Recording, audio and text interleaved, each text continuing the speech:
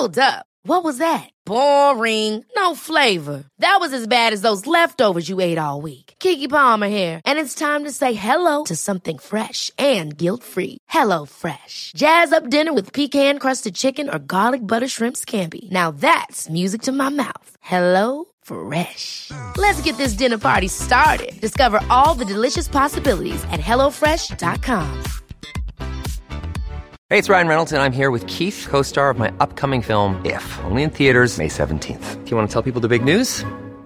All right, I'll do it. Sign up now and you'll get unlimited for $15 a month and 6 months of Paramount Plus Essential Plan on us. MintMobile.com/switch. Upfront payment of $45 equivalent to $15 per month. Unlimited over 40 gigabytes per month. Face lower speeds. Videos at 480p. Active Mint customers by 531.24 get 6 months of Paramount Plus Essential Plan. Auto renews after 6 months. Offer ends May 31st, 2024. Separate Paramount Plus registration required. Terms and conditions apply if rated PG.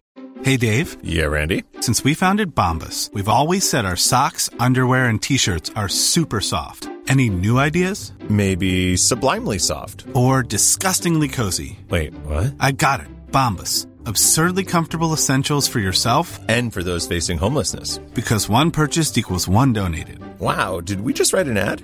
Yes. Bombas. Big comfort for everyone. Go to bombas.com/ACAST and use code ACAST for 20% off your first purchase. He charged me with resisting arrest. Get that confidence in jail. I object. Good morning, fellow patriots, and welcome back to another episode of Allegedly Bravo. I'm Cash. And I'm Lauren. It's been a minute. And I know we say that every single time. I know. People are like, no, bitch, it's been a week. I can't remember the last time we recorded, though, for the main. Oh, we did a debriefing. Yeah, we did a debriefing. It's been 2 weeks. We've been pumping out a lot on our Patreon. Mm-hmm. You guys have to go over to Patreon. Join our Patreon. If you're a patron for $5 or more a month, you get bonus episodes.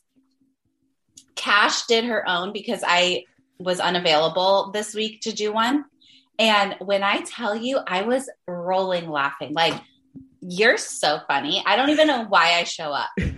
It was so hard. I have like a blooper reel of like my first 3 intros that I recorded. Yeah. And I had to stop. Well, because Grizz was barking in the background of most of them, but yeah. It's so hard talking to yourself. It's so weird too, because at least when we're doing it together, like I can see you, we're on Zoom. So it's like less weird to like have a microphone in front of you. But when it's you by yourself, just looking at your computer, like talking to yourself, it feels like a little psychotic. And I was home alone. Oh God. Yeah. Your dog was probably like, can someone come get this lady? She needs to be like held down. Well, and where I record in my office, the window is looking out onto the sidewalk into our condo complex. Mm-hmm. And I wonder how many times people have walked by, looked in the window and thought to themselves, what is this woman doing? I always think that too. Like with our neighbors, you can see into my office and see like all my posters hanging up, like with all my rules written down and everything. Like, I feel like they must think like something weird happens in that house. Yeah. And the answer is, yeah, a lot of weird things happen in these houses. And we're proud of it, you know? Yeah. We're not we've said this a million times before. We're not your conventional, attorneys that are out here giving you the breakdowns. We're trying to we're a little kooky. We're a little kooky. We're a little fun. So fucking buckle up. And if you want to be bored, go listen to NPR. You guys, and speaking of kooky and fun, so on the Patreon, if you listen to that episode, we talked about a story about Miss Jennifer Shaw. And I felt the need that I could not tell it without the presence of Lauren. I still I had to stop myself from doing something about it last night. Yeah.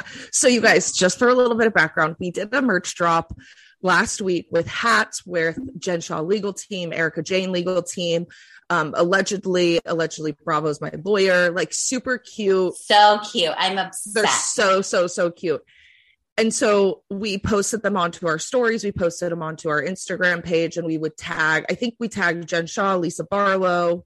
Yeah, whoever was in their hat, because it's like, we're using your words, like we're going to credit you. And so do you want to tell the listeners what happened? Okay. So here we are, like posting our hats, and like Cash and I are like, okay, yeah, like good drop. Like we'll move on to the next one, XYZ. And all of a sudden we get a message, and it's from Jennifer Shaw. What? And it's the middle of the day, like on a Tuesday. It's the middle of the day, and Cash and I are just like chit-chatting about like the hats, like, yeah. And all of a sudden we get a DM from Jennifer fucking Shaw, and we got We got Jen Shaw. We got scammed. We got scammed. We got scammed. And it's like, I have been sitting here thinking to myself, like, I really hope Jen has a smoking gun. I really hope Jen has a smoking gun that just makes it so that she's absolutely not guilty of all these crimes that are alleged against her. But I will tell you, in my opinion, the government's got a good case, and we're going to tell you why. Read it, bitch. Okay, so you guys, we get a message from her, and Lauren had actually sent a message to her with like the post and said, "Hey Jen, we would love to send you a hat if you would like one." She liked that message. Mm-hmm. She then responds and says, "That's nice of you. Thank you. I'm actually ordering these for my team. LOL," with an okay, like hand gesture. Emoji. We said, "Oh my gosh, that's so cool of you. We are rooting for you. Let us know if you need anything. We need a pic in that hat." She's like, "I'll send you a pic. I'm ordering 8 of them. Do you think I can get them next week by Wednesday?" Mm-hmm. And we said it should be there in 6 days, and we can always try to expedite if we can. Yeah. And that message was seen. Which is the most hurtful, I think. Did the order ever come through? The order never came through. And so here I will say, I've been scammed by Jen Shaw. Allegedly, Bravo has been scammed by Jen Shaw. I've been scammed. Cash has been scammed. The collective, we have been scammed by Jen Shaw. We the people. And now it's like, you know what? The full circleness of this whole entire thing. Like, the reason we started this podcast was because Jen Shaw was being a scam artist. And here we are a year later getting scammed by the scam artist herself. And you know that we are just so gullible. Because I called everyone.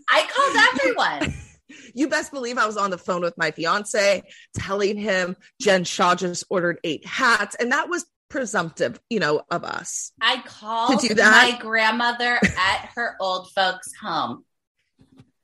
We had people Googling who is Jen Shaw to show them how important this was for us. My dad and my mom were both like, wow, actually so proud of us. Like, they were like, forget law school. Like, so happy for you.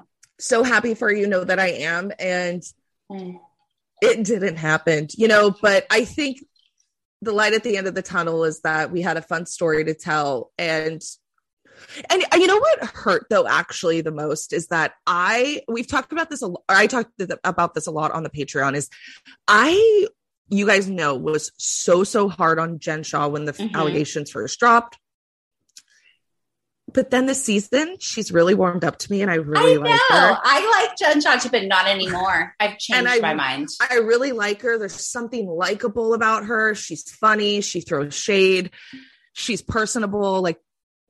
And so there was just this. Never meet your heroes is really the moral of the story. Never meet them. Not that she was our hero, but she was going to buy 8 hats. And for a small female-run business, that's amazing. That's incredible. That would have generated a lot of revenue for allegedly Bravo. Yeah. And, Stupid. It hurt. But anyways, we got a good story out of it. And you know what? Maybe the government will call us as witnesses for the trial. Yeah, because they'll be like, have you ever been scammed by Jen Shaw? And I'm going to say, fuck yeah, I have. Not just me, but me, my best friend, and hundreds of listeners. There are dozens of us. Yeah. And you guys, recently we did find out that we are the number 55 true crime podcast in Poland. Oh my God. Shout out to Poland. By the way, majorly praying and just thinking of everybody on that side of the world, like, holy shit, the stuff that's going on in Ukraine is obviously terrifying. Yeah. And we just want to send anybody out that's, send prayers and thoughts to our Eastern European patriots that are listening. We stand with you. We are here for you. If there's anything democracy. We can do, let us know. Yeah, message us. And I know that anybody else that's listening, I think it's a bipartisan issue that we can all get around. Oh, yeah. This is no longer political. Yeah. This is humanitarian. Yeah. And so, Lauren and I are going to definitely have to rethink our Poland international tour that we were going to go on. I mean, I'm so excited. I was ready to eat some blood sausage, and it was very Joy Behar of me. Yeah. Did you see that? No. What'd you do? Oh my God. No. Did you see the clip where Whoopi Goldberg on The View was talking about the crisis that is going on in Ukraine, and Joy Behar makes a comment about how frustrating it is because, she has this Italian vacation planned, and because of COVID, it's been postponed, and now she might not be able to go. You guys, I'm in shock. I invite you to go. I invite you to go watch the clip. It is so insufferable. It's almost as bad as the clip that you sent me of that the Annalyn McCord doing the prayer or whatever the poem. If I was your mother, Vladimir Putin. Ugh. You guys, there was this actress that went on Twitter and gave this very intense, dramatic reading monologue of if she were the mother of Vladimir Putin, none of this would have happened. Yeah. It's like, why are we all making this? Like, why are celebrities making this about themselves? Like, Joy, no one cares that you can't go on your Italian vacation. It's like, and of all the people who don't care, I guarantee you it's those of us watching your show. Yeah. Like, none of us have been on a vacation in 2.5 years. Yeah. That like aren't going to fucking Italy. Anyways. Okay. Segue. Do you want to introduce the topic we are discussing today? Yes. Myself and every patron that we have on Patreon have voted. And we've decided that this week we are taking Kim Richards and we're cracking her open and we're just going to get a good look inside. Like, what is fucking happening over there? And we're not just talking about drunk at the hotel Kim Richards. No. We're getting into the depths. fat burger. Yeah. We're going to talk about it. We're getting to the meat. We're going to talk about the husband. There. You mean, yeah. You mean her daughter's husband. Yeah. But I'm also going to talk about every other husband that our friend Kim has had. So I love Kim. Like, I'm a Kim stan. Here's the deal. My brother and I have always said, like, I'm the Kyle, he's the Kim. Like, I'm the one who's always freaking out about his bad decisions. Very accurate. The one always making bad decisions. Like, that's just how the cookie crumbles. So I have a kindred heart to the Richards family. So Kim and Kyle were both born to Kathy Dugan and Kenneth Edwin Richards. And I don't like the name Edwin. And I'm so sorry for anyone who's named Edwin that's listening, but I just don't like it. I think Teddy's husband ruined it for me. Yeah. Oh, okay. I didn't know if you realized you connected the two. Yeah. Yeah. I just think it's like weird. Okay. So, that's a hot take. That's a hot take. I know. Hey, listen, it's my first weekend off. Yeah. Really in so long. So I'm having a full glass of Aperol Spritz, and I don't take any responsibility for anything said on this podcast this week. Yeah, and I'm drinking an iced coffee, so I'll just try to make sure I rein you in. Yeah, you be the reiner. I'm going to be whatever I want today. Okay. Okay. You live your truth. I'm going to live my truth. So last night when I was up till 4 a.m. because the world is ending, I started reading a new book called The House of Hilton. And it was so... Are you okay? Oh, it was really eye-opening. We're 15 minutes in and the sauce is flowing. Sauce is flowing. The House of Hilton was honestly, like, I'm only probably 25% of the way done, but I learned. Who wrote the book? Somebody named last name Oppenheimer. Okay, so it hasn't been green lighted by the Hilton fam. I don't know, because whenever I downloaded it, it did have the names of other Hiltons, but Jerry Oppenheimer, his name was on the front cover. So I don't know if it was like a story about name. I don't know. I didn't download this in a way that was like legal, appropriate. Okay. So I have this book now, and I was reading all about how Kathy, it was really mainly about Kathy because it goes into the Hilton stuff, but Kathy and Kim and Kyle obviously share a mom named Big Kathy. And oh my God, Big Kathy seemed to have been a complete, I don't even know what the word is, like madam. Oh. Is that the word? Like when you are a lady of the night, but like the mother of the night, like allegedly, because I've never met this woman. Word on the street is that Kathy was like, you will marry rich and you will have babies with rich men. And that was her rules for her kids. Like Big Kathy taught Kathy, Kim, and Kyle like how to give proper blowjobs. And so she was kind of like the pimp. And apparently, sorry. I thought you were insinuating that Kathy was out on the town being somewhat of a. She was, she was definitely being a freak on the streets, which we love.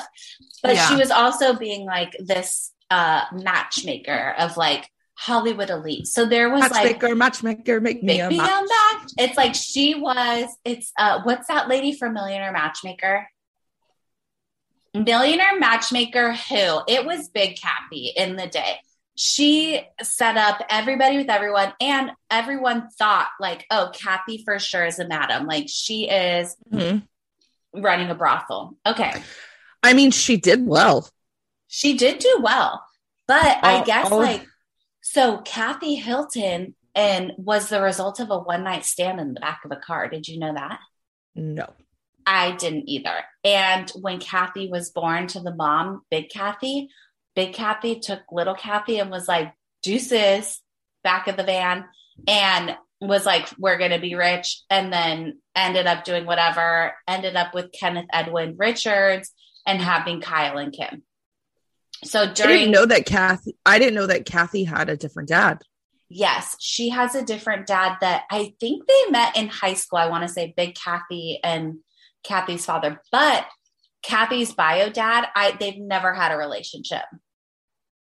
Like once that was over, that was just over. So while Big Kathy is raising Kim and Kyle and little Kathy to be like little celebrity, like girls that are like marrying rich men and, just getting their way through Hollywood, which is when Kim starts getting all those jobs, like working on Little House on the Prairie and like a nanny show and some show, the movie Escape to Witch Mountain. So she lives her life as a child star, Miss Kim Richards, after a crazy sexual upbringing. So she starts dating now, and she starts marrying Monty. You know Monty? Remember Monty? Yeah. He was having cancer. So he passed away. He passed away, exactly. So Monty was the heir of a supermarket franchise. Unsure which one, but I'm going to guess like Stater Brothers or something. Don't guess. Don't guess. Okay. So a supermarket franchise heir turned professional poker player. And he had him and Kim had a baby named Brooke, who we will get to. Brooke turned Brooke Wiederhorn. So they get divorced, and then Kim marries a new guy named Greg Davis. And they have 2 children, Whitney Nicole Davis and Chad. Okay, Greg Davis is the huge heir of like some petroleum company. I didn't know that Kim's ex-husbands were this successful.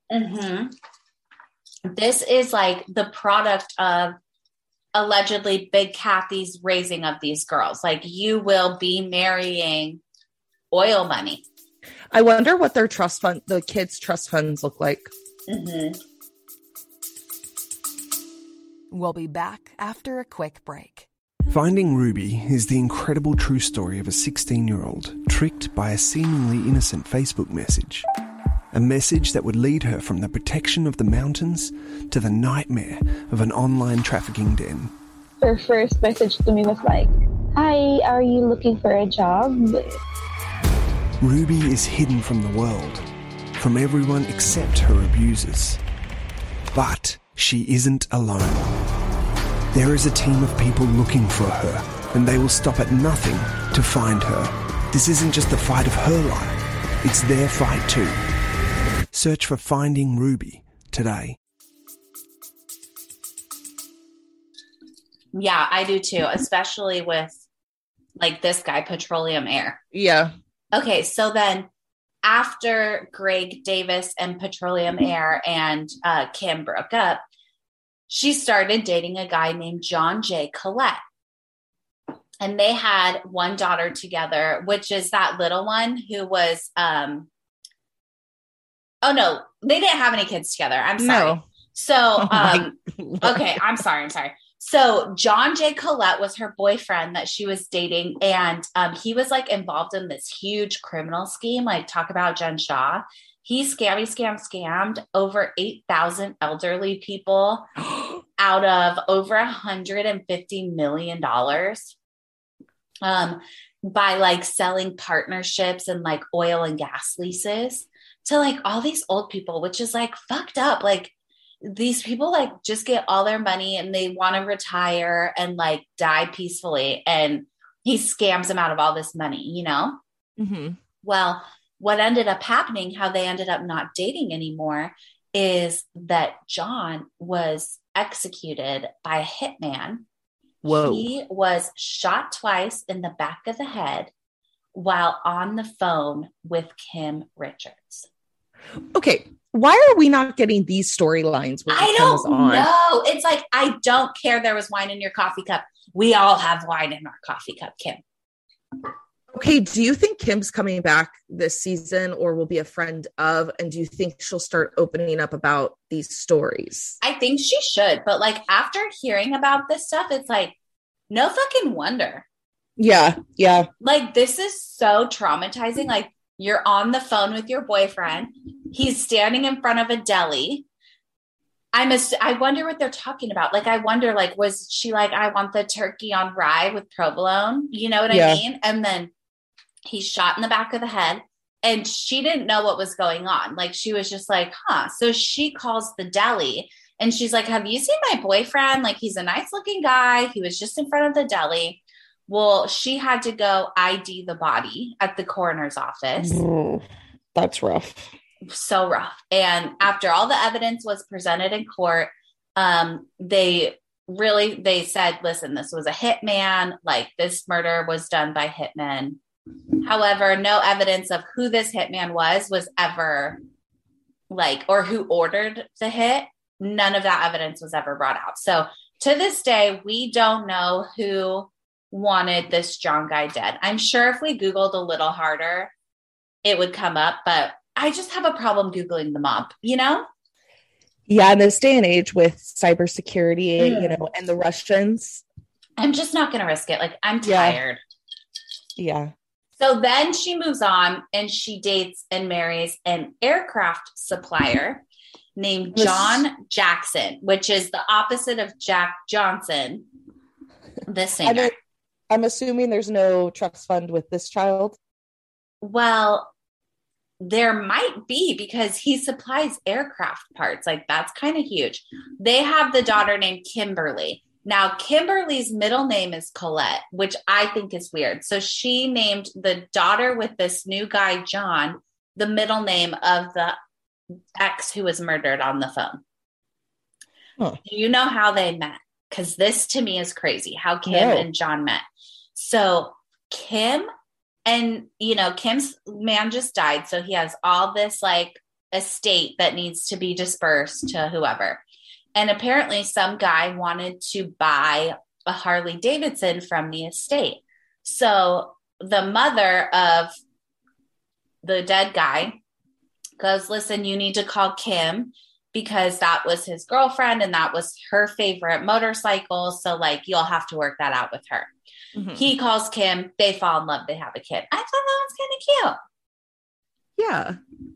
Then she had a 6-year hidden relationship with a guy named Win Katz. Oh, is that the guy that was on the Beverly Hills? Remember when they go to Hawaii? No, that guy she met in like AA. That was so dark. Didn't he leave? Didn't he leave early? He's like verbally abusive, allegedly. Except for, I don't know if it's alleged because I think it was on screen. Like, I think it was just straight up bad. Yeah. Oh, yeah. Okay. So it sounds like Kim had a wild dating history. She did. And I really feel like everything about Kim makes sense. Like when you find out that like her mom, like really kind of like bred and groomed her to be this like child star who was marrying moguls and like having kids with all of them. And like, I'm sorry, but to be on the phone with someone who dies and then having to identify their body is like, I can't imagine anything worse. I don't know why, but this Kathy, like Big Kathy, Kathy Hilton, Kim Richards, Kyle Richards, stuff, it all reminds me of the movie Heartbreakers with Sigourney Weaver and Jennifer Love Hewitt. Yes. Where the mom like primes the daughter to be just this like sex pot who goes after these rich men. Yes. 1,000%. Yeah. I bet there's some sort of like connection there. I mean, her family's, the kids are all doing very well. So, I mean, besides Kim, because we're now going to move into her troubled past. Yeah. And I say past, I mean, the last 6 years, really, because it really started to happen. I feel like her run-ins with the law really started to happen once she was fired from Real Housewives of Beverly Hills or stopped appearing, I guess, which coincides with her substance abuse issue. So on April 15th, 2015, she was arrested for trespassing, public intoxication, resisting an officer, and battery on a police officer at the Beverly Hills Hotel.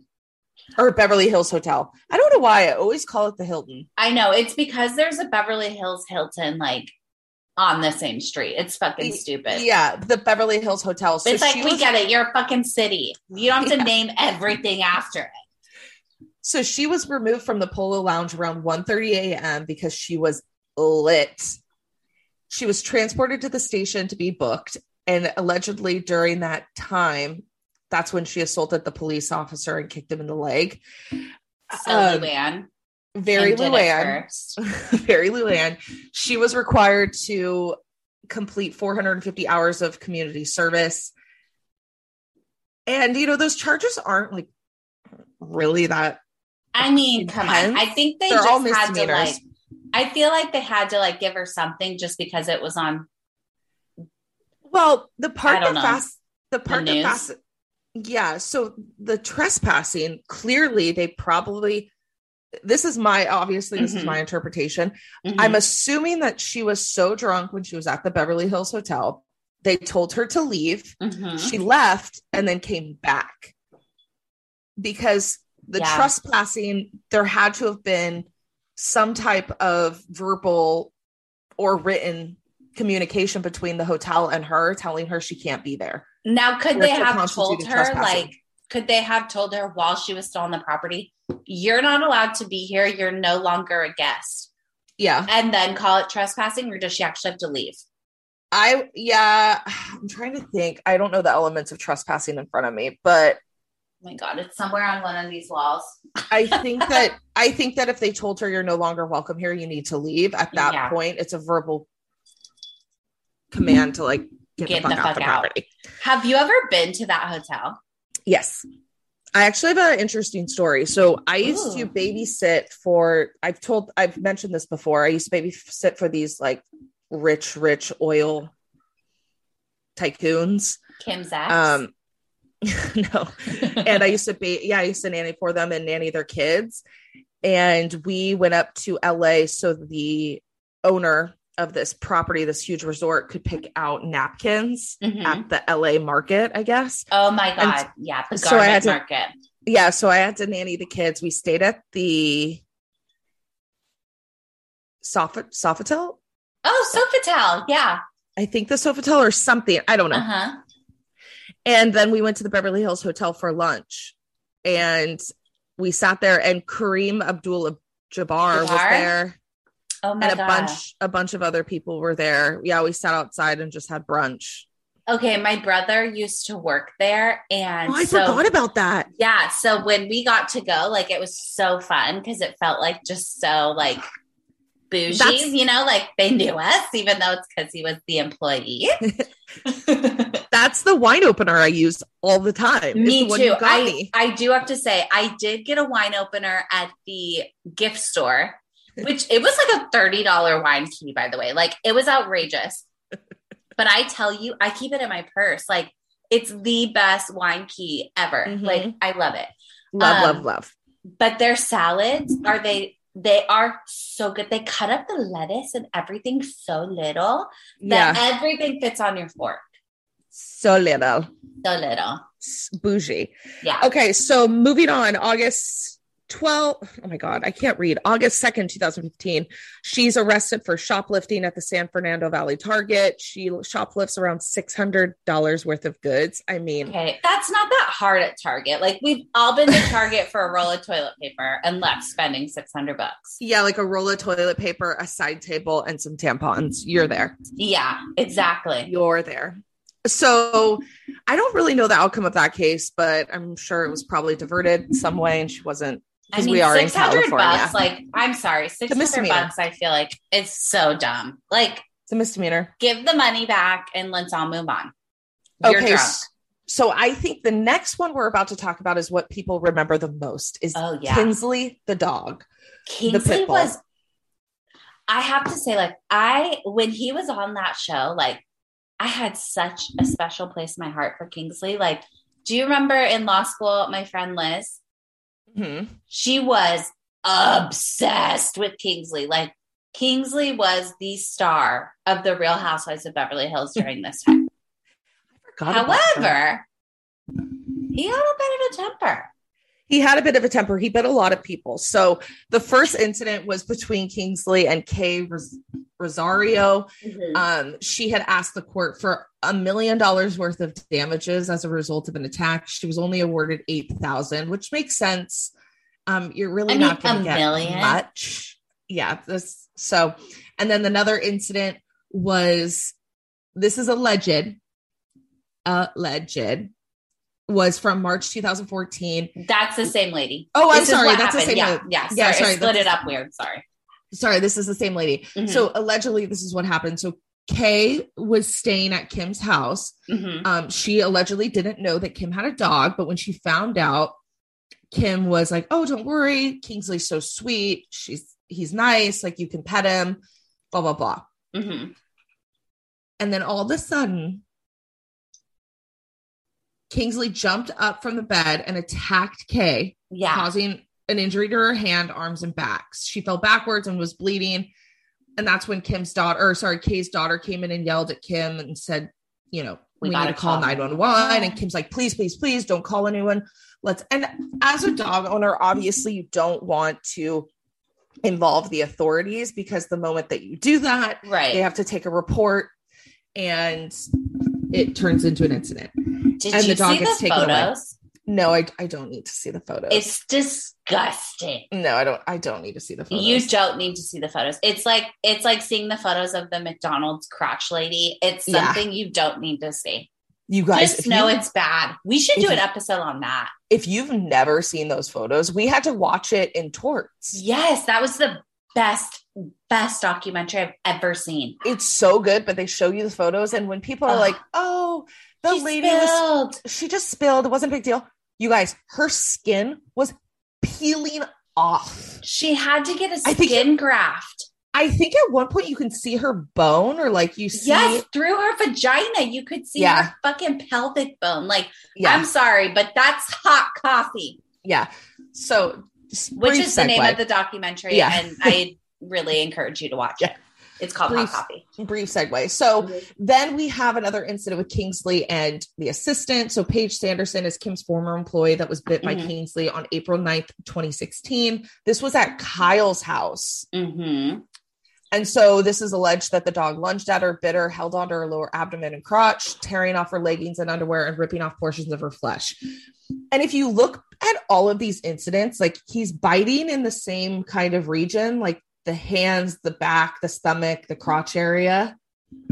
I really am uncomfortable with the ripping of the crotch. Yeah. And I feel like there was a better word to use in the legal pleading. And I just have to say, pelvic region. If I ever just get my crotch ripped off by a dog, for God's sakes, do not write that in the pleading. Call it a cooter, call it anything else, but don't call it a crotch. Yeah. Crotches just seem itchy, like in and of themselves, you know? An interesting part of this lawsuit is that the assistant joined Kyle into the lawsuit because it was her house. Yeah. Eventually it was dismissed because Kyle was dismissed because she had no knowledge that the dog even lived there. Yeah, because Kim was like renting the house or whatever. Yeah. Her goddamn house. So then there's the another incident involving Kingsley and a neighbor. The lady sued Kim for damages, about $250 plus worth of damages. She was only awarded $865. And she was awarded both of that. She was awarded. She was awarded a lot. Oh, so she was awarded the $266,000 in damages and the $865. Yes. Wow. Yeah. The fact that this, and look, we are dog lovers in this lovers. family. Dog lovers. And I don't think a dog should be euthanized unless there is a consistent level of aggression there's no other way of addressing it. And here we have 3 women that have already been attacked. And then the worst, attacked to the point of lawsuits, like lawsuits, stitches, medical costs. These are the dog bites we know about. Yeah, that's true. Well, and think how many times Kim was probably bit. Think about I have this friend who had a dog that was a biter like this, and you know, very sweet dog. Like when it was a one-on-one situation, like the dog was the best, but the second another person came in the room, the dog would bite, even if it was a child. Oh, I know who you're talking about. Yeah. And I watched the dog bite a baby on the hand, like just crazy shit. And so I'm just thinking like, I remember this. Yeah. Yeah. Like you dogs had it. Yeah. And that's when I experienced like one of the most traumatic nights of my life. You experienced a dog. I literally experienced a dog bite like this. And I have to say like $266,000 in damage would have been nice. Yeah. Okay. So moving on to the most notable dog attack by Kingsley, which is sad that that's even a thing, is when Kyle's second daughter was attacked by Kingsley and she needed reconstructive surgery and physical therapy. Because this was a storyline on Beverly Hills. It wasn't, didn't they like kind of dance around the topic? Like it wasn't really. It was like Kim couldn't understand why anyone was mad at her. And it was like, because your dog ate a child's hand. So that's like not good. And there was the infamous quote where she said, Kim, my daughter almost lost her hand. It infected the bone. Why do you think she was at Cedar Sinai for 5 days?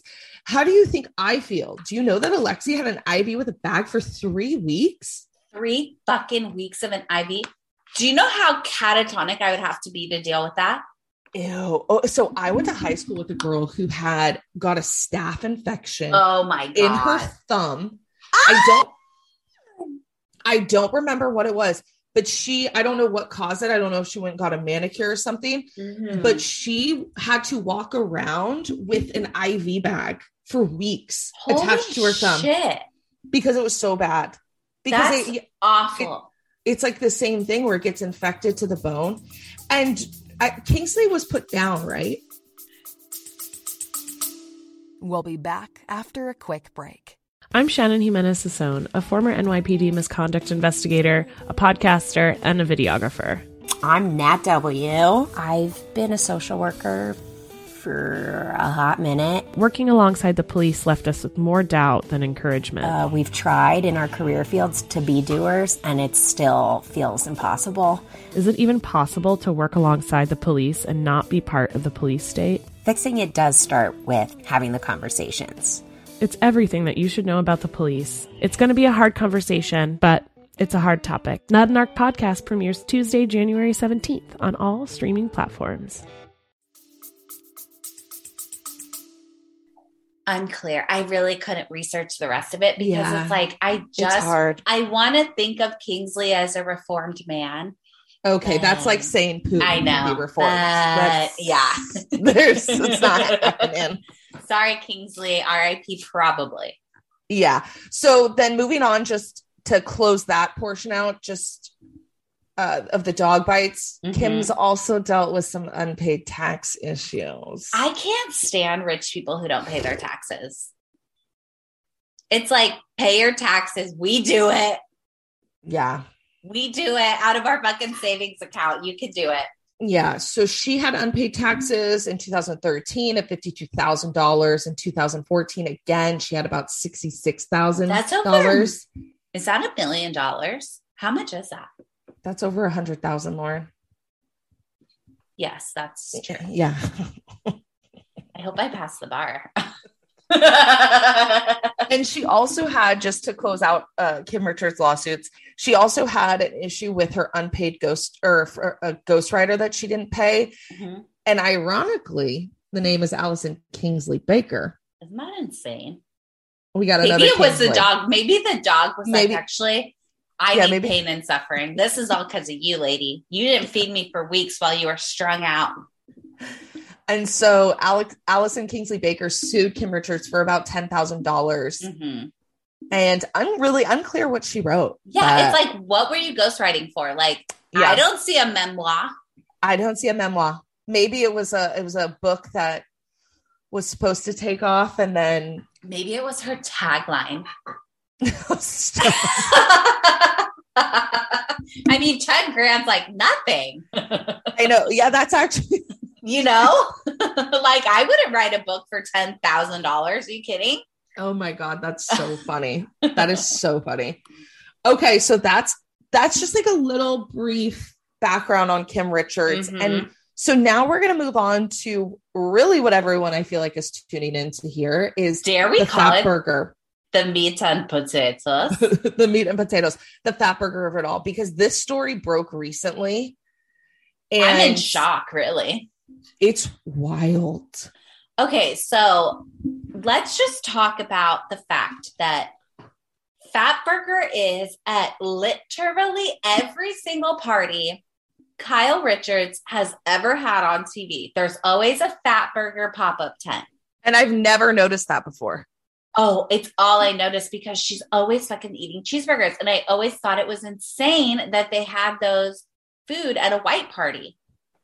I just would have picked a different food item. I don't know. I'm also just like a little weird about that. Like, I would pick all white food, like something cool. I don't know. And what all ice white cream, food? Snow cones, white cotton candy, ranch dressing fountains, like, things like that. Yeah. Things like that. Uncut jams. Things like that. Oh my God. I talked about that in the Patreon. Oh, that was the best. So Uncut funny. jams. Okay. So tell us about how Fat Burger is connected to the Richards Hilton family. Yeah. So Farrah, the daughter of Kyle, dated one of these people. Their last names are the Wiederhorns. Okay. So the Fat Burger people are the Wiederhorns. So Farrah dated a guy named Kyle. Might as well be Kyle. Taylor Wiederhorn. And this was like, 5 years ago. Like, now Farrah's like married to someone else or like engaged or whatever. Well, Kim's daughter, Brooke, ended up dating and marrying Taylor's twin brother, Thayer Wiederhorn. So they got married at Kathy Richards' house, which is like it looked like a beach house in Mexico.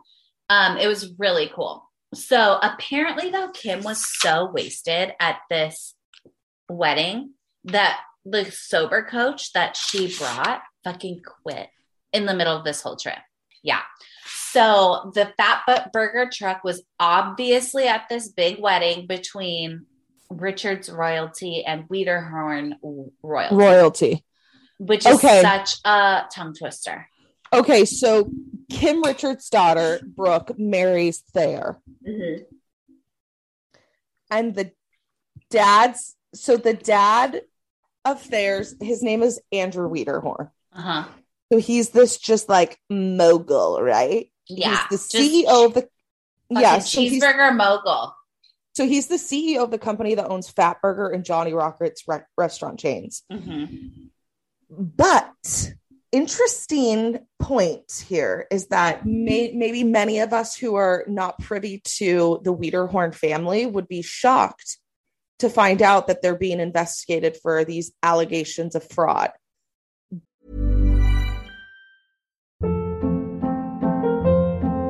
Hold up. What was that? Boring. No flavor. That was as bad as those leftovers you ate all week. Keke Palmer here, and it's time to say hello to something fresh and guilt-free. Hello Fresh. Jazz up dinner with pecan-crusted chicken or garlic butter shrimp scampi. Now that's music to my mouth. Hello Fresh. Let's get this dinner party started. Discover all the delicious possibilities at hellofresh.com. Hey, it's Ryan Reynolds, and I'm here with Keith, co-star of my upcoming film, If, only in theaters May 17th. Do you want to tell people the big news? All right, I'll do it. Sign up now and you'll get unlimited for $15 a month and 6 months of Paramount Plus Essential Plan on us. MintMobile.com/switch. Upfront payment of $45 equivalent to $15 per month. Unlimited over 40 gigabytes per month. Face lower speeds. Videos at 480p. Active Mint customers by 531.24 get 6 months of Paramount Plus Essential Plan. Auto renews after 6 months. Offer ends May 31st, 2024. Separate Paramount Plus registration required. Terms and conditions apply if rated PG. But we're here to break it down because in 2004, Andrew Wiederhorn pled guilty in the U.S. District Court in Oregon to charges of paying an illegal gratuity to an associate and filing a false tax return. I mean, you guys, he spent 15 months in federal prison and had to pay a $2 million fine. And the most interesting part about this is so the company that he worked for at the time, the day he pled guilty, the company he was in charge of, its name was Fog Cutter Capital, which is so weird. Fog Cutter Capital. God, just consult one person about that name. They awarded him $2 million in bonuses and agreed to keep paying him during his incarceration. When have you ever heard of that? That's ridiculous. And so after he was released so he served his time, he paid his fine. And so after he was eventually released from federal prison, he and his family go on this like major PR campaign to try to salvage their family's reputation. And so he goes on Undercover Boss at one of the Fat Burger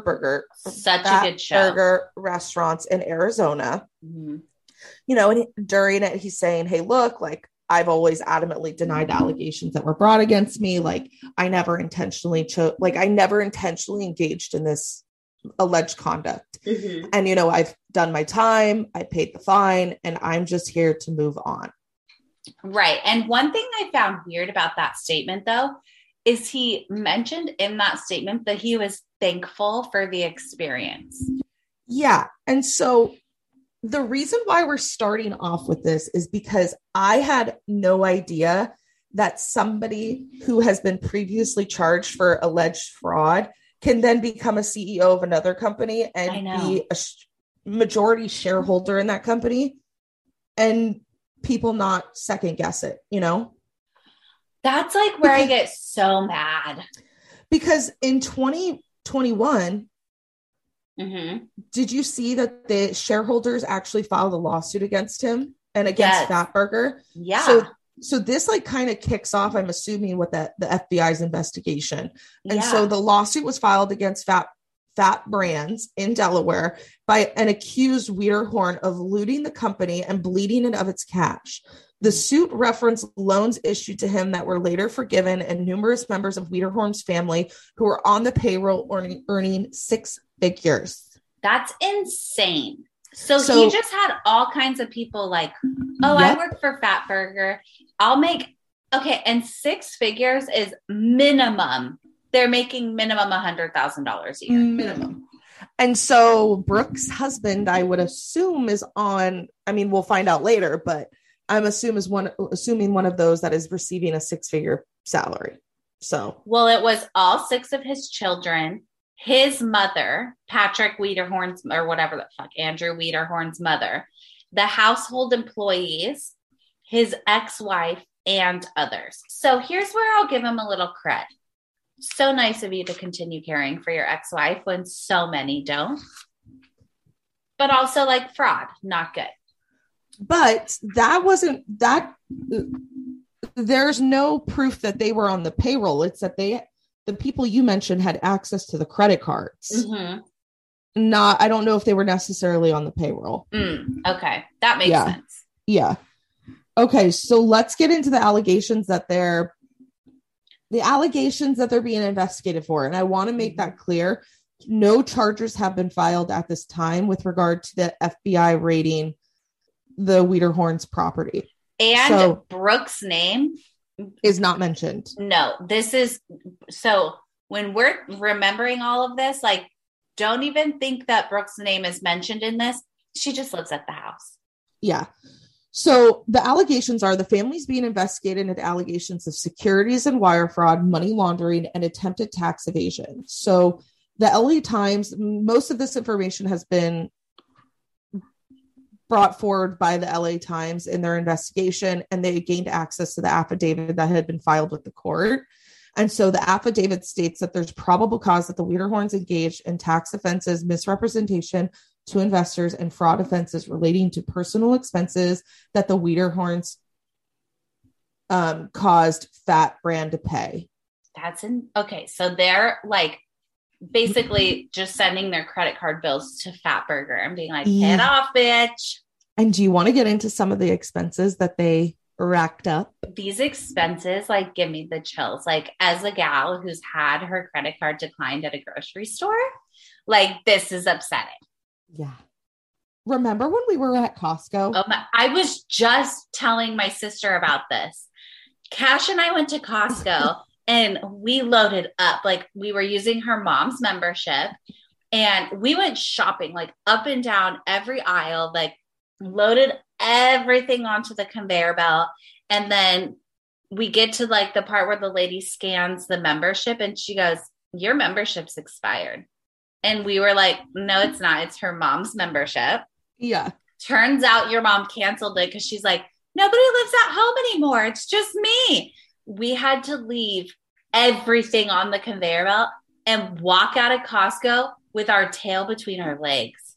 And it led to a huge blowout between me and my mom. In the Costco parking lot. In the Costco parking lot. Where you've had a car stolen before.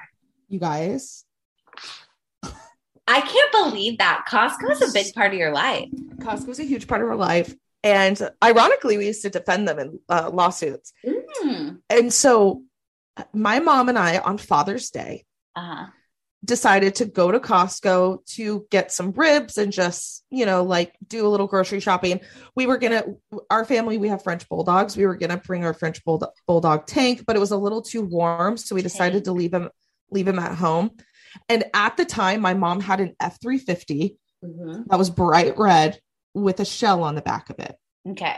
So a very it's a noticeable car. Yeah, it's big. And it's a big car. So when we pulled into the Costco parking lot, obviously everybody that's been to a Costco knows that the parking lot is packed. So my mom just, like, automatically goes to the back corner because she knows we'll find a spot. We park the car, get out, go do our shopping. And then I'll never forget, we were in the shampoo aisle and I made a comment about whether or not I needed to buy the shampoo. And there was a man who was kind of, like, lingering around us. And he made a comment to me about it. And then I was like, "Oh yeah, whatever." And then we took our shopping cart and walked towards the checkout. And I watched this man walk by the checkout out through the exit without buying anything. And I thought, that's weird. The same guy who chit-chatted about shampoo. Yes. And so then my mom and I check out. We're walking to the back of the parking lot. And do you ever park your car and you're like, wait, Did I park it in this aisle? And you're going around tooting the horn, like trying to play Marco Polo. Yeah. So my mom and I are playing Marco Polo. My mom's looking for the car, and then I'm looking for the car. Mm-hmm. And finally I say something to her. I was like, Mom, where's the truck? Oh. And she's like, I thought you had it. No, she said, I thought I was losing my mom's like, my mom thought she was having like an Alzheimer moment. She's like, I thought I forgot where we parked. You guys, car was stolen. Holy shit. We called the police, and the police were like, we've been having a problem with this Costco parking lot where these trucks are being stolen. Because we lived in San Diego at the time. And so they basically the guy, what the cops told us is that they watched us the moment that we got out of the car. They had somebody in the parking lot that was getting ready to steal the truck. And then that man that was inside Costco was following us. To make sure that you were not at the car or going Exactly. Holy shit. And so they say that these thieves, they just take the truck and they like have a shop around the corner or a shop in the area, like a chop shop, and they just park it inside, and then, or they just take off and it's on its way to Mexico. How did you get all that shit home? So the Costco employees were so kind to us. They took all of our groceries and they put them in the refrigerated section of the store. They came out and gave us water. We had to wait for my dad to come pick us up. Oh my God. But the reason why I brought our French Bulldog up is because we almost had our dog in the car. Can you imagine? No. I would have murdered somebody if my pet were missing. I would literally go insane. And what people don't realize, like when your car is stolen, like they have your registration with our address on it. They had like everything my mom, you've ever left in the car. Yeah. And my mom's a runner. And so she had like her really nice running sunglasses in there. We had water bottles. We had her watch was in there, running shoes, like all of that. And they never found it. Yeah. Brazen thieves. Yeah. So speaking of brazen thieves, these brazen thieves, thieves. Okay. Get back on track. So tell us where were they spending this money? Okay. Can you imagine? Like my nipples are hard thinking about it. $183,000 at a jewelry store. Yeah. But that's like a bracelet. But I was going to say like, they better have gotten more than one thing. Here's the deal. I would be upset if my man spent almost $200,000 and I only got one thing. I would be mad. I mean, maybe I'm just like a little bitch, but I really would want more than one item. Right. It's like, here's the bauble barley. Okay. $150,000 for a down payment to Rolls Royce. All this ended up getting paid back by Fat Brands. $100,000 to a divorce attorney, which makes me question. Yeah. Like, okay. And then this is the part that brings Brooke into it. They allege that Mr. Patrick Wiederhorn, with the help of Thayer Wiederhorn, Brooke, I thought his name was Andrew Wiederhorn. What did I call him? Patrick. Oh, why do I keep wanting to call him Patrick? I don't know. Yeah, whatever. Daddy Wiederhorn, and son Wiederhorn had this whole scheme going on where allegedly Daddy Wiederhorn would transfer like lots of money from his American Express card via PayPal to Thayer Wiederhorn in an effort to like get a bunch of American Express points, you know, because it's like every dollar you spend, you get whatever. Allegedly, Daddy Wiederhorn funneled over $9 million through PayPal in American Express, like credit card, through, so that he got all those credit card points. Yeah. And I think he only acquired like $25,000, right? I mean, whatever it is, it's like, I'm sorry, but if you're able to funnel $9 million through PayPal, like you can afford your vacation. Yeah. And this is something that actually happens a lot. We knew of somebody that worked in the public sector who was responsible for buying and paying or charging and booking hotels, right? And they would use the company card or the county card to buy the hotels, rightfully so, but then would use their like Hilton Honor Reward program to acquire the points that would accumulate from the purchases. And then they would use those points to go on vacations, and that person lost their job. So yikes. Just like if you're thinking about like, I'm going to outsmart the system, like if you're not outsmarting the system, you're inviting the feds to investigate you or the local police investigate you, you know? And it's like, it's just something that like, it's not worth it. You don't want to have that. Like, I'm sorry, but if a cop ever knocked on my door, I would be so mad. Like, get out. No, we're not doing crimes. We're not doing times. But the fact though, that they're trying to hustle to make the money for the amount to recoup costs that through fucking PayPal. Like, I'm sorry, but not to take a page out of Anna Delvey's book, but are you poor? Yeah. Like, what is going on? I know. Yeah. It's very, very interesting. And so the FBI tabulated the cost to be about, $25,000 in fees, right? And they're calling it what is called a round trip. So it's like this corporate scheme to acquire money for like no legitimate purpose, right? Like funnel the money from business to personal back to business so that you just benefit. Other allegations Wiederhorn's been facing are related to tax returns. And so there's this allegation that he filed a false tax return citing discrepancies between his loan applications and what he was making versus, you know, what his actual income was. And so in a 2018 tax return, he listed his income at $403,000.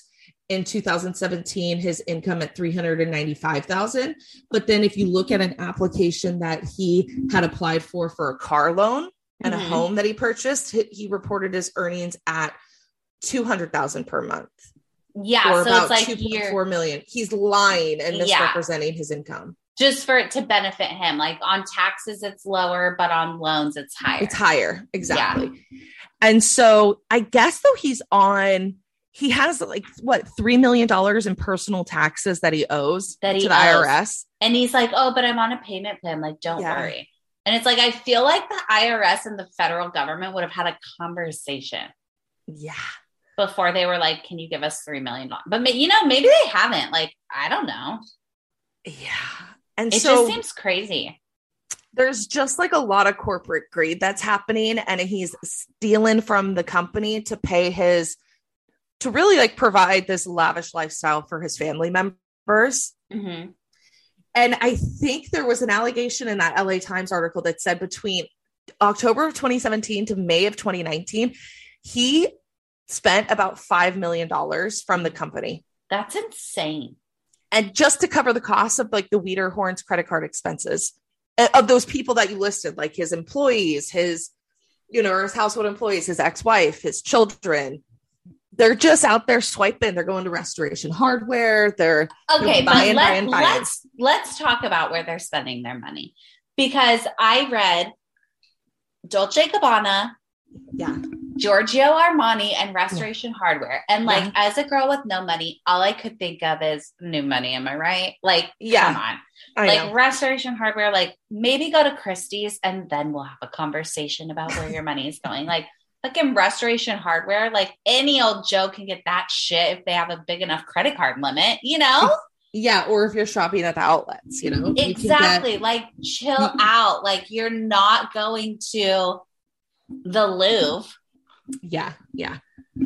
Okay. So let's move on to the raid. That brings us forward to the raid that happened in December. And this is where Thayer and Brooke's house, their Beverly Grove home, was raided by federal agents. And during the raid, agents took phones, digital storage devices, tax documents, and other documents. The interesting thing, though, is that they did not raid Andrew Wiederhorn's house. Yeah, I do find that odd.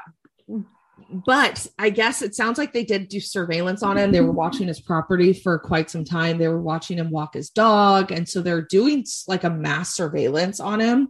Maybe they're waiting for something crazy then, because it's like, I'm sorry, but like walking your dog, like let's follow him to wherever he's going.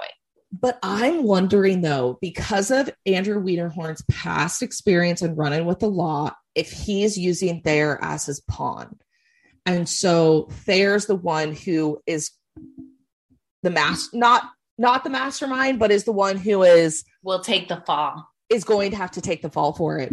And wow, that's why dirty. Most of the information has been stored at their house. Or maybe Thayer is just like a little version of his daddy and, you know, is practicing unsafe spending. Unsafe spending. I love that. But Wiederhorn has categorically denied the recent allegations. He's adamant that the loans he had applied for are completely legitimate and were independently reviewed and approved. And he also is saying that his tax returns were prepared and approved by an independent tax professional and have been making payments under a agreement that he has with the IRS. And it's like, look, you may have had an independent person check it out, but that doesn't mean that you're not lying about it. Well, you know? And it's like, okay, sure. An independent person checked it out. Great. Most of people have like a business person will likely have their tax returns prepared by someone else. Yes. But at the end of the day, you're the fucking one who signed it. Yes. So it doesn't really matter what the other person did. Like, you got to review it and be like, you know, this looks weird. I think I made a little more than $200,000. And who's to say your independent tax person is not in on the scheme as well? I mean, listen, coming from family law, they're all in on the scheme.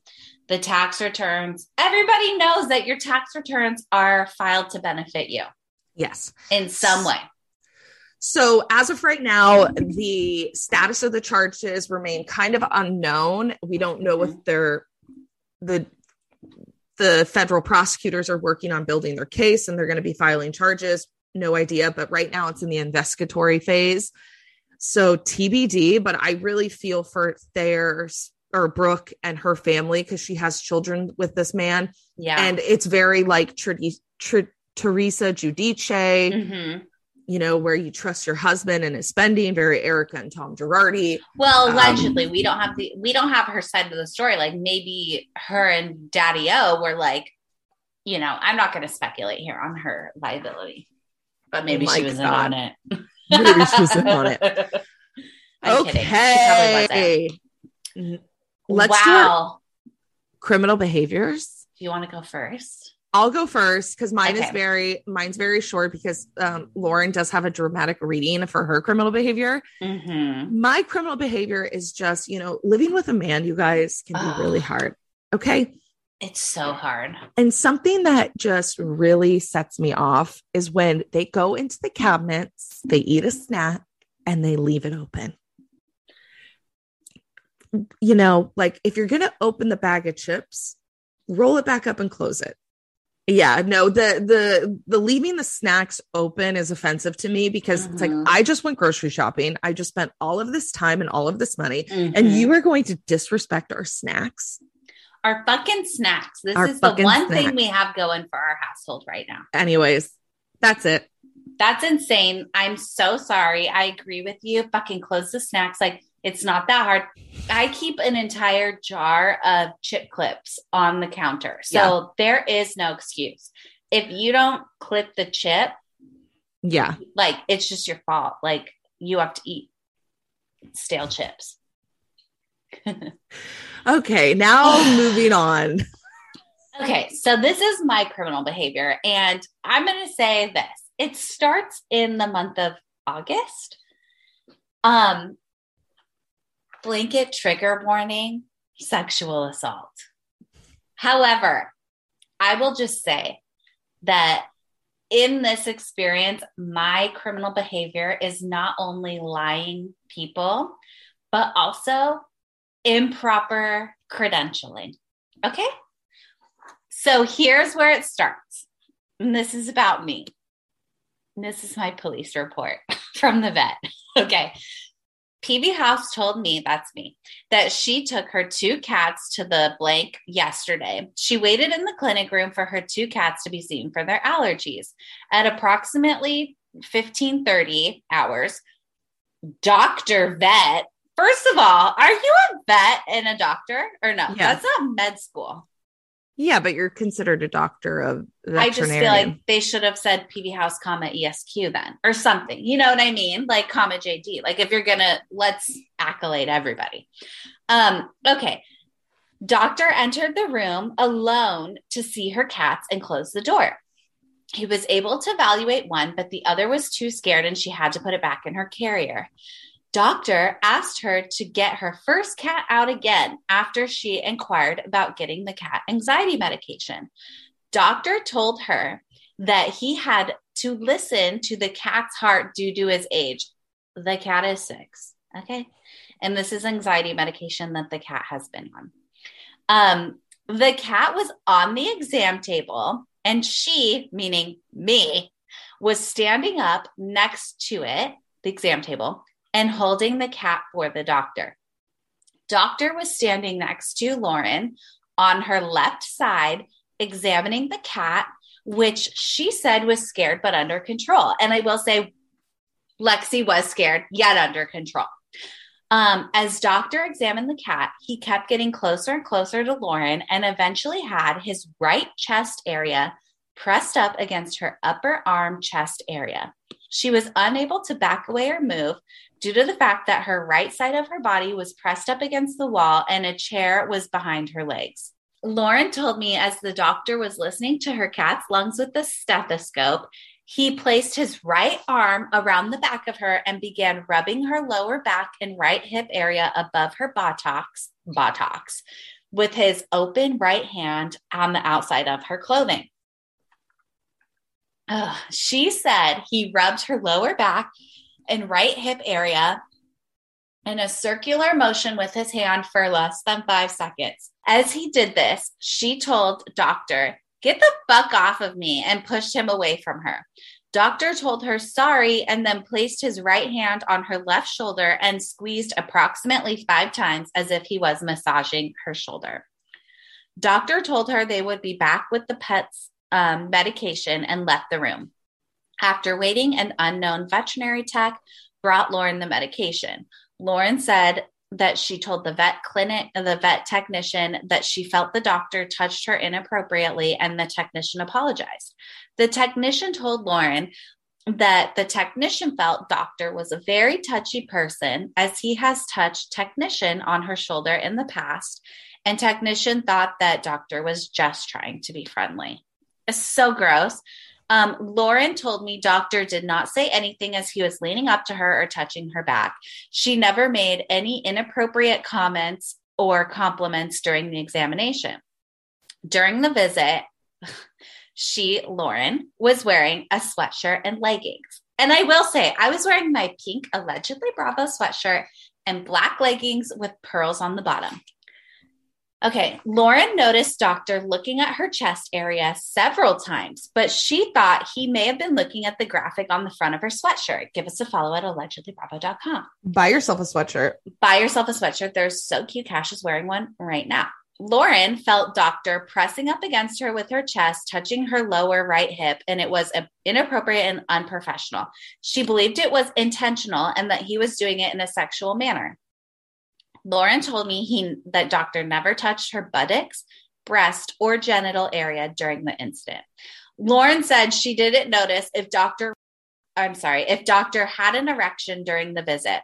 Lauren said she felt very uncomfortable during the incident and decided to come to the police after talking with her family. Lauren told me she was not aware of any surveillance cameras in the room. I provided Lauren with a report number and she left the lobby. Okay. So if you don't notice, this is about the time I took my cat to the vet and the vet started inappropriately rubbing my body in a corner, up and down. So, Cash, would you like to play the part of the doctor? I will be playing vet and I will be providing a dramatic reading of his statement and his account of what occurred. Vet told me he recalled the visit with Lauren and did not touch her inappropriately. He said Lauren was, in quotes, heavy set. And I'm shook. I cannot get fucking past that. Lauren, you remember me telling you that it's like my worst nightmare being described in a police report as fat? Cash, I literally was described in a police report as heavy set. And obviously I wasn't assaulted because of my size. So he says Lauren was heavy set, and when she was in the way, he pushed her back a little bit. He said he was not trying to grab her as the cat was running around, and he went to the other side of the table. He said that Lauren never said anything during the incident, and they never apologized to each other. Why would I apologize to him? He said one of her cats was acting wildly, and they had to put the cat away several times without completing the exam. He said Lauren had to help him control the cat, and they were bumping into each other as they were next to each other. He said he could not recall putting his hands on her, and if he did, it was an accident and not for any sexual purpose. He said if there were any contact between them, it was incidental, and they were both trying to control the cat. The officer asked the doctor if he ever put his arm around her or rubbed her back, and he said that he did not. Okay. So the vet then is obviously surprised, as it was the first time he was hearing about these allegations. He said he never touched her in any sexual way. He said if Lauren felt it was inappropriate, he apologizes. The officer then asked the doctor if there were any surveillance cameras in the exam room, and he said there were not. He said they usually have a technician in the room to help, but they did not because they are currently short-staffed. The doctor told the officer that he had been a veterinarian for approximately 10 years and was working at the location for approximately 5. He said he had never had any similar allegations against him in the past. Okay. As the person who was there, I just will say, when you assault someone, like, let's not victim blame, but I guess we're never going to get over that. But if you have ever been in a situation where somebody touches you inappropriately, I encourage you to say something. Yes. Even though it is truly the hardest thing you will ever do. I remember when this happened, I opened the door. Yeah, I opened the door to the room that I was in because my mom was sitting in the lobby, and I was like, I'm not going to be behind a closed door with this freak. I opened the door so that my mom could see in, and I was told that I had to keep it closed, all this stuff. I went to the police officers. I obviously gave a report, and they asked me what I wanted to do, and I said I want to press charges.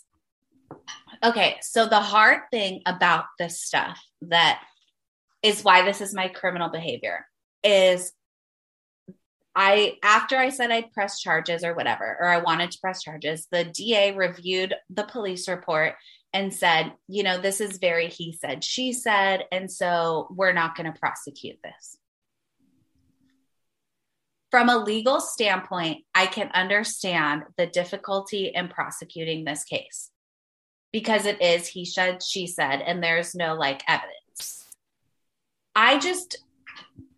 After I gave this police report and I posted on this doctor's Yelp page, I have had an overwhelming, to me, number of women who have commented on my post. And even one woman who messaged me directly and said that she had a similar weird experience with this doctor and she didn't know what to do about it.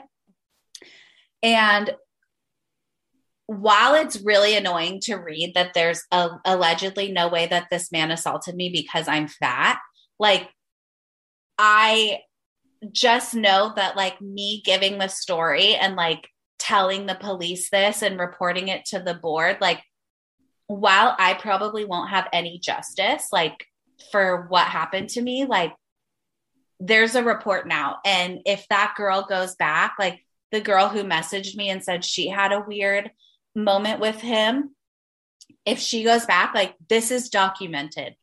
And so I encourage you, even though it's so hurtful to feel like you're not believed, and it's hurtful to be asked, what were you wearing when this took place? Are you sure he did this? Did he have a boner? All this stuff. It sucks. And you don't want to be no, he didn't have a boner. And then the people are oh, well, then he obviously wasn't doing it for sexual. It doesn't even matter, because just getting the report out there, will help the next person. Yeah. And I remember when you called me and told me about this incident, and I encouraged you to make a police report because, and I told you from a former prosecutor's perspective, based on the allegations or based on what had occurred, it was very unlikely that charges were going to be brought against him because of the minimal amount of evidence. But it is so deeply important when these incidents occur that you create a paper trail because, like you said, although you may not see any outcome or, this man may not be held accountable because of what happened with you. If he ever touches another woman or if there's another police report, all of this is documented and it is evidence that can be used against him in a trial. And it is so, so very important that we as women start documenting instances like this, because I've had a similar situation happen and I actually deeply regret never filing a police report. My friend and I were working at a tanning salon and there was this man that came in and was like very flirtatious with all of the girls and stuff. And he asked me to come into the tanning bedroom with him to show him how to operate the bed, which was not abnormal because it was like this really like technical bed. It was really cool. And when I went in there, I bent down and I was touching the machine and I looked back and he had opened up his robe and he was exposed and he had a boner. Oh my God. That's fucking disgusting. And the girl I was working with, her dad was a police officer and actually ironically was across the street at Starbucks. And so we called him and he came over and he actually confronted the man. He was off duty. And I don't know why we never filed a police report, but I wish I did, because this man, I later found out that this man had a habit of sitting in the parking lot and would masturbate next to women in his car. And I wish that I would have gone back and I would have filed the police report, because had the police ever caught him again doing that, would have been there. Yeah, he would be a sexual offender. He would have to be registered as a sex offender. And I carried that guilt with me. And so that's why when you told me what happened, it's so important to take it upon yourself to do this. And you can't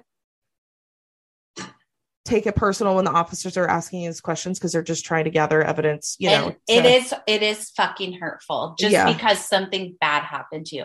But also, Cash, like you just said that like you regret not doing that and like all this stuff. And I just want to say, like, you did nothing wrong by not filing the police report. Of course, it would help everybody else after you, but that man did the bad thing. And like attributing any blame for anything by yourself, I think it's totally, I get what you're saying. Like, yeah, you regret like not filing the police report and like helping the next person.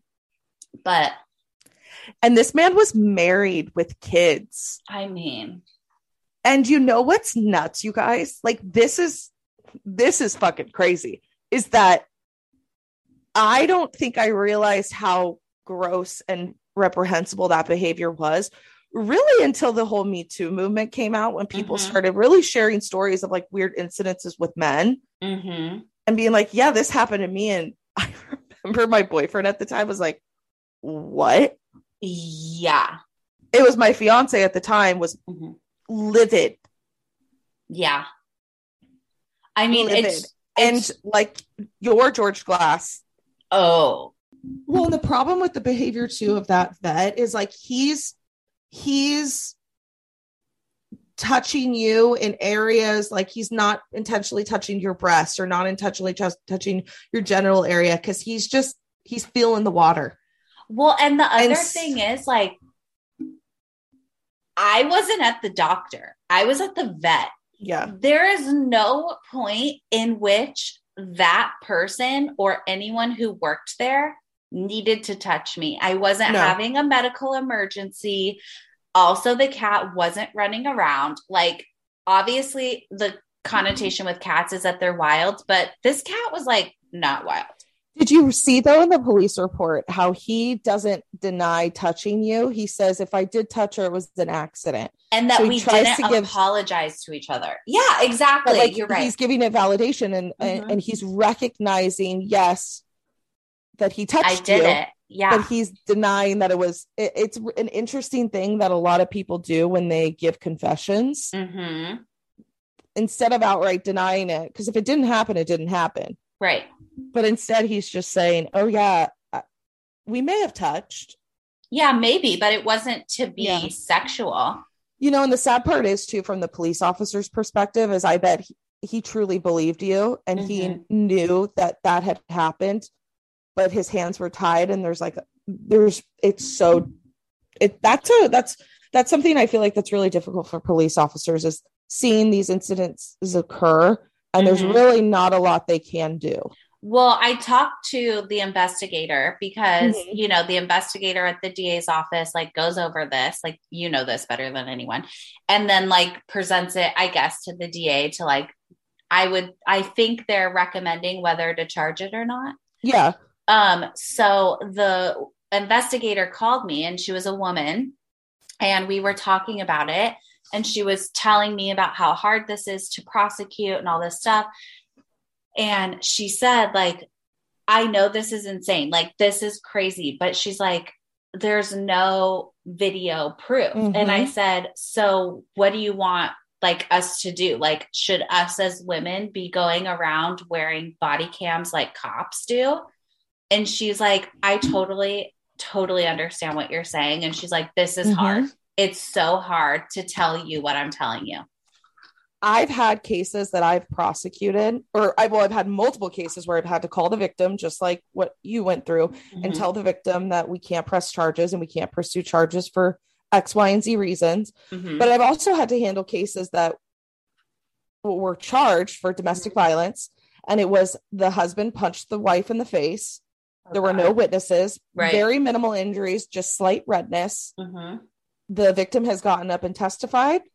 And because there's no corroborating evidence, the defendant is acquitted. And that is a very difficult part of the job, because it's beyond, like, I can't imagine being on the giving end of it, because I won't lie. Like, I definitely pressed back on the investigator. Like, well, like, what the hell? Like, no woman walks around in a body cam. Like, so no woman will ever be able to have, like, an inappropriate touching in a closed room with a man ever prosecuted. Like, it's because we as a society, in terms of taking that case to trial, we have become so used to seeing, or we've become like, people want to see, as jurors, they want to see some type of injury. They want to see some type of evidence.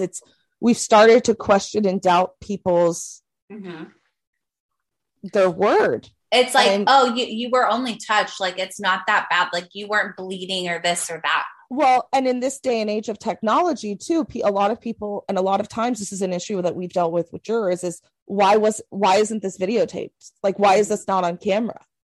Why can't I see it? Like, you didn't pull your phone out? So I will say, though, like, after this experience, I will never be alone in a room with a man without video cameraing it. I swear to God, ever. And you never should. And it's an interesting practice, though. I know that the vet said that they were short staffed, which is hard to believe, but professionally, I've never been in a situation in a room alone. I mean, unless your doctor is a male, but a lot of times a nurse practitioner is always come in. Yeah. And especially like for the physical portion, yes, but you should never. You always recommend and always ask to keep the door open or cracked. Yes, and the red flag was when I cracked the door and I was told not to. Exactly, and 99.9% of men who are in these fields are extremely professional and not engaging in this behavior. But I mean, obviously, you don't know them. Right, we don't know these people, and you have to protect yourself, because I'm, like, actually kind of feisty and, like, a strong person who will stand up for myself. But, like, if, like, my grandma were in there or something, like, I just think of all the people who, like, just take their sick dog to the vet, you know, or their sick cat. It's like, you're vulnerable. Yeah. So anyway, this guy's a fucking asshole. My criminal behavior is don't be a fucking predator. And also, like, I will read you for filth on the internet. And I will be posting this on my personal website.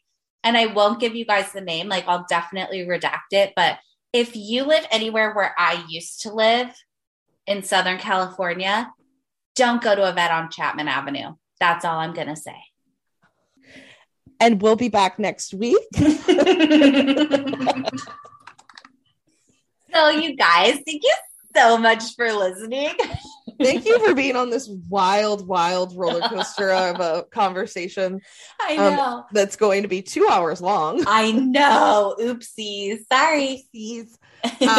But don't forget, you guys. Well, first of all, thank you for tuning in. We greatly appreciate it. Go like and subscribe our podcast on Apple, iTunes. Leave us a good review. Spotify. Please. Leave us a good review. You guys don't realize how much it means to us. It's so important. It helps promote our podcasts and it helps us grow as a brand. I mean, we can go on other people's podcasts and just expand. And it's always fun to hear what you guys think. Yeah. When it's positive. Nice. When it's nice. Yeah. Don't forget to follow us at Allegedly Bravo on our Instagram. Don't forget to check out our website. Don't forget to buy some merch. Get that Jen Shaw legal team hat. Yes. Retained by Lisa Barlow. Be one of her 6 attorneys. Yes. And you know, my favorite is that Allegedly Bravo's my lawyer. Me too. That's Me too. mine. Yeah. I can't believe I just did the plugs. I know. I'm so proud of you. I loved it. Wow. Okay. Well, we'll see you guys next week. Bye. Ever catch yourself eating the same flavorless dinner 3 days in a row? Dreaming of something better? Well, HelloFresh is your guilt-free dream come true, baby. It's me, Keke Palmer. Let's wake up those taste buds with hot, juicy pecan-crusted chicken or garlic butter shrimp scampi. Hello Fresh. Stop dreaming of all the delicious possibilities and dig in at HelloFresh.com. Let's get this dinner party started. Hey, it's Paige DeSorbo from Giggly Squad. High quality fashion without the price tag. Say hello to Quince. I'm snagging high-end essentials like cozy cashmere sweaters, sleek leather jackets, fine jewelry, and so much more. With Quince being 50 to 80% less than similar brands. And they partner with factories that prioritize safe, ethical, and responsible manufacturing. I love that. Luxury quality within reach. Go to quince.com/style to get free shipping and 365-day returns on your next order. Quince.com/style.